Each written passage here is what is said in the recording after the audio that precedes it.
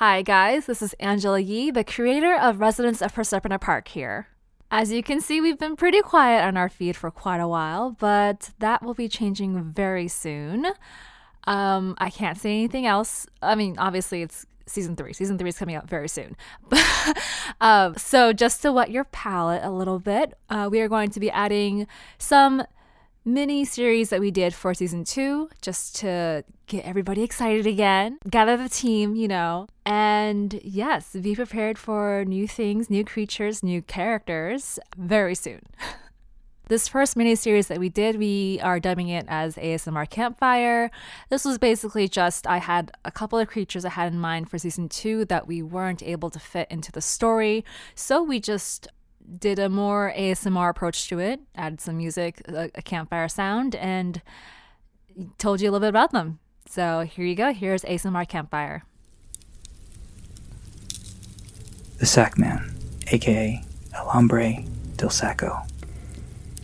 There are many stories told about the Sackman, from Spain to Haiti to India to South Africa. Though the name may vary, his story is always the same.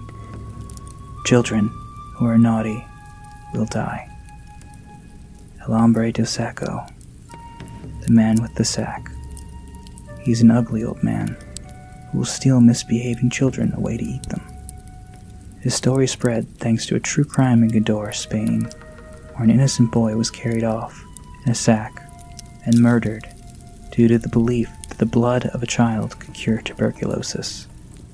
From there, gave birth to the name of the boogeyman.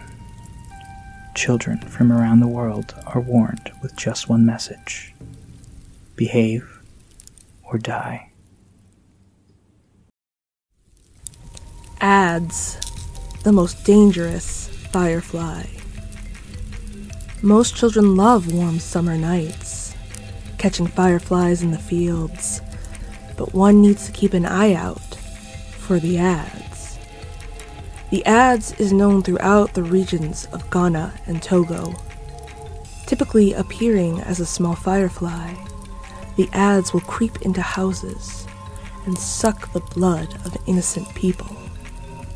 If bitten, one can also fall sick and die, mirroring the reality of mosquitoes that transmit malaria.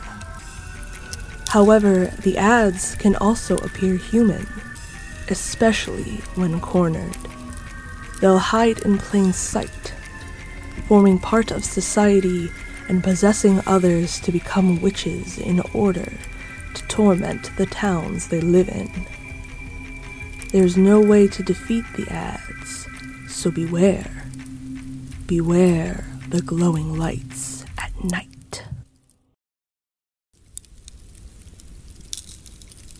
The Forgotten History of the Ghoul. The ghoul is one of the most popular creatures, often referenced in our favorite spooky songs and stories. However, do you truly know what a ghoul or ghoul is? Odds are, you probably don't know the true horror that lurks behind the name. These frightening fiends can be found in Arabic stories, known to haunt burial grounds. Stories vary depending on the tale, but one thing is certain: seeing one will be your doom.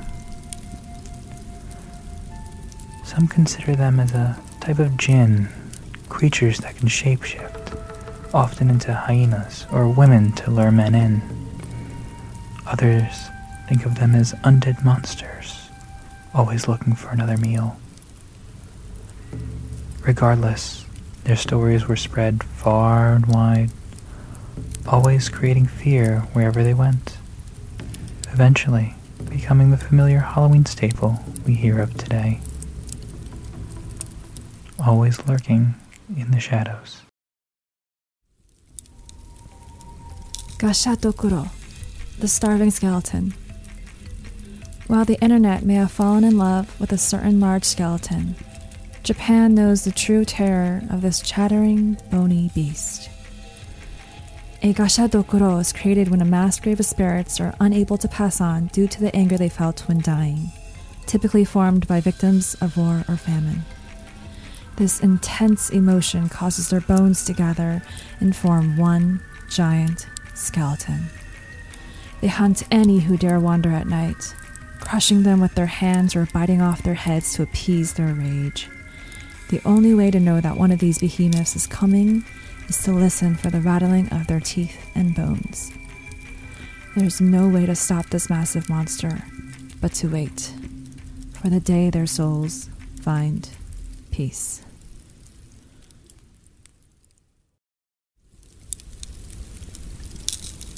Yarma Yahoo, the Australian vampire.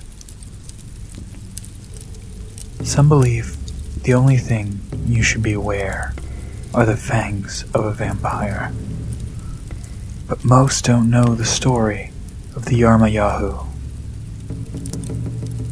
In stories told by the Aboriginals in Australia, these vampires are master trappers. They lay in wait, preying on innocent travelers, resting by fig trees, as they not only suck out their blood, but also swallow the person whole. Though this won't kill someone, the victim will be vomited out, smaller and weaker than before.